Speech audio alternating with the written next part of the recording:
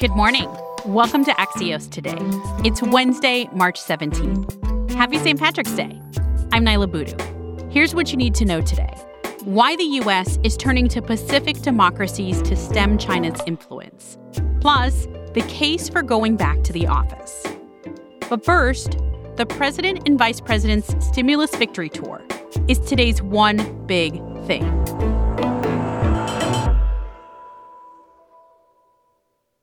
Now that the $1.9 trillion COVID stimulus package has been signed into law, the real work begins, selling it to the American people. President Biden and Vice President Kamala Harris are on the road with scheduled stops everywhere from Pennsylvania to New Mexico.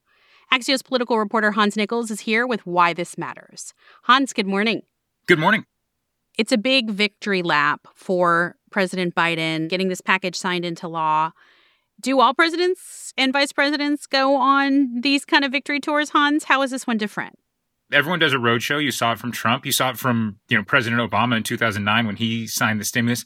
The big difference here, though, is that Biden has the wind at his back, at least when you make the comparisons to Obama 12 years ago. Because remember, when Obama was trying to sell his stimulus, Americans were still losing their jobs. The unemployment rate was still going up.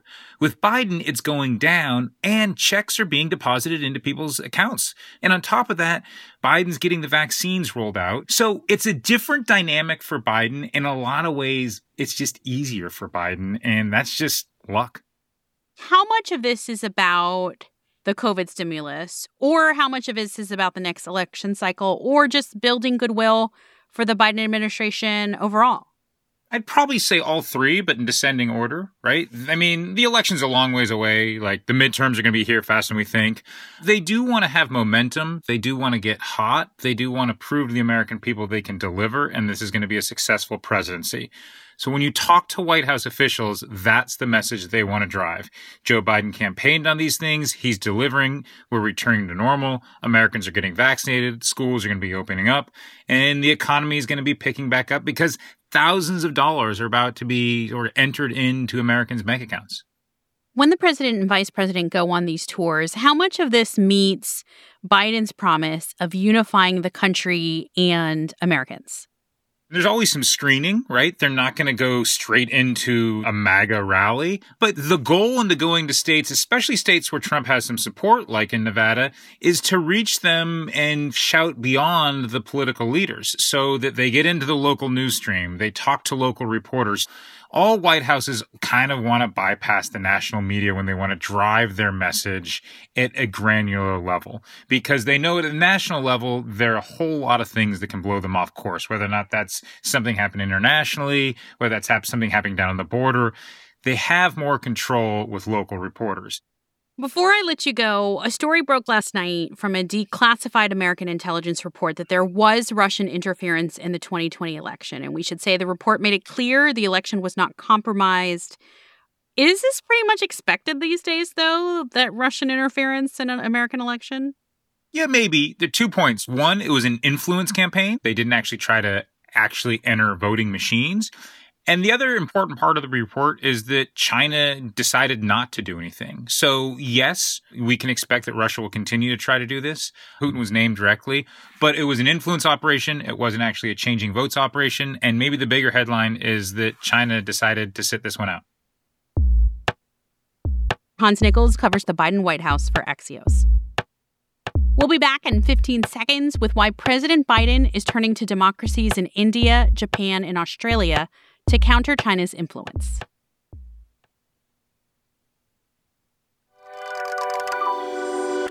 Welcome back to Axios Today. Last Friday, President Biden held a virtual summit with leaders of India, Japan, and Australia, the so-called Quad. It's a group the U.S. hopes will counter China's influence in the Pacific, and it was a run-up to the first high-level meeting that will occur between the U.S. and China later this week. Bethany Allen Ibrahimian is Axios' China reporter and here to give us the state of play. Hey, Bethany. Hi, Nyla. So the idea of this Quad isn't new, but what does President Biden want to do with it? Well, President Biden is doing exactly what he said he would do, which is bringing allies to the China challenge. Not only did he, for the first time ever, elevate the Quad to a leader-level summit, but he also planned this as the first foreign leader summit that he's had, and he had it the week before the first U.S.-China high-level summit. That's significant because it conveys to U.S. allies and partners that he is putting them first. And it also conveys to China that the Biden administration will not return or is not likely to return to the engagement strategy, really prioritizing smooth, easy relations with China that we saw under Obama. Bethany, this grouping, are they just concerned with security?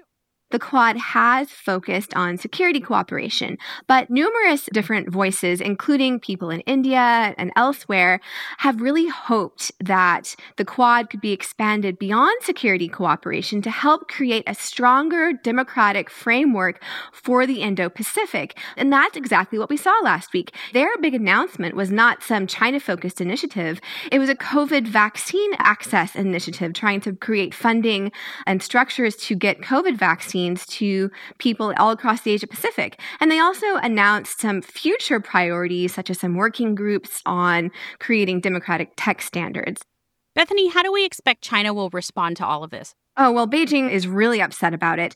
China has long expressed strong concerns about this, and it's clear why. The Quad is very actively trying to create a democratic weight in the region, and China doesn't like that. So they're upset about it very clearly. Bethany Allen Ibrahimian is Axios' China reporter. Thanks, Bethany. Thanks so much, Nyla. Here's a fun fact about the Axios Today team. We've never produced a show together in person. We started this podcast last June while working remotely, but now, like many of you, we're starting to think about the possibility of going into an office, which might be a good thing, as Axios business reporter Erica Pandy has been writing. Hi, Erica. Hi, Nyla. Erica, we've heard the argument for workers staying remote when the pandemic is over, but what's the case for them to go back to the office?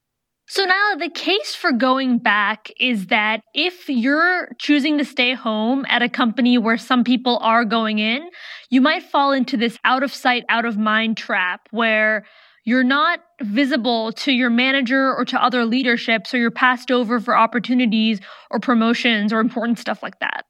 Who's most at risk then in falling behind in either a hybrid or fully remote model?